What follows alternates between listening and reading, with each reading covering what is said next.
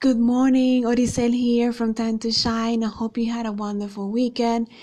And I know it feels like most days are the same, but I hope you get to rest. I hope you had time to reflect on God, reflect on yourself, reflect on the things that are going on, and just be thankful.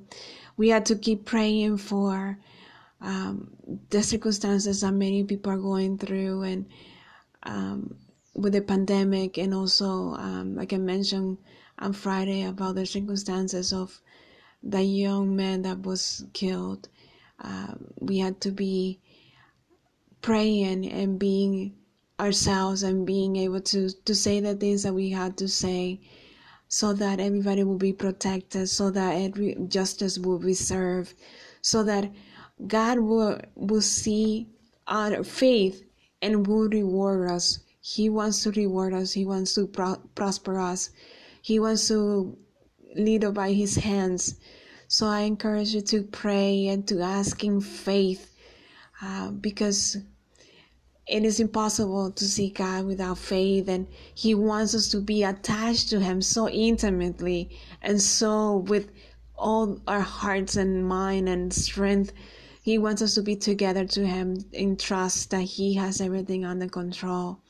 So I'm going to read to you today's studies in the book of Hebrews 11, and it talks about faith. So the first part, chapter 11, verse 1 says, faith means being sure of things that we hope for and knowing that something is real even if we do not see it. And that is faith. It's just trusting with all your heart, trusting in that living God, in our living God who knows it all, who knows exactly our minds and our thoughts and our comprehension and our willingness to serve and to do the things that He desires for us to do. So I encourage you today to be thankful and to have faith that everything will be fine. Just to have hope in the God of hope, in the God of Abraham and Isaac and Jacob, and just to have that hope that God who delivered the people of Israel from Egypt can deliver us from this pandemic, and just to be thankful that He desires to bring good out of evil, to bring good out of all these circumstances. So I encourage you today again to read Hebrews 11, and to be filled, to be submerged, to be immersed, as you say, in the Word, and to be immersed in the hope. God bless people that we never thought, or never would think that He would bless. Like example, Rahab, He blessed her because He protected her life and her family's life, because she protected His people.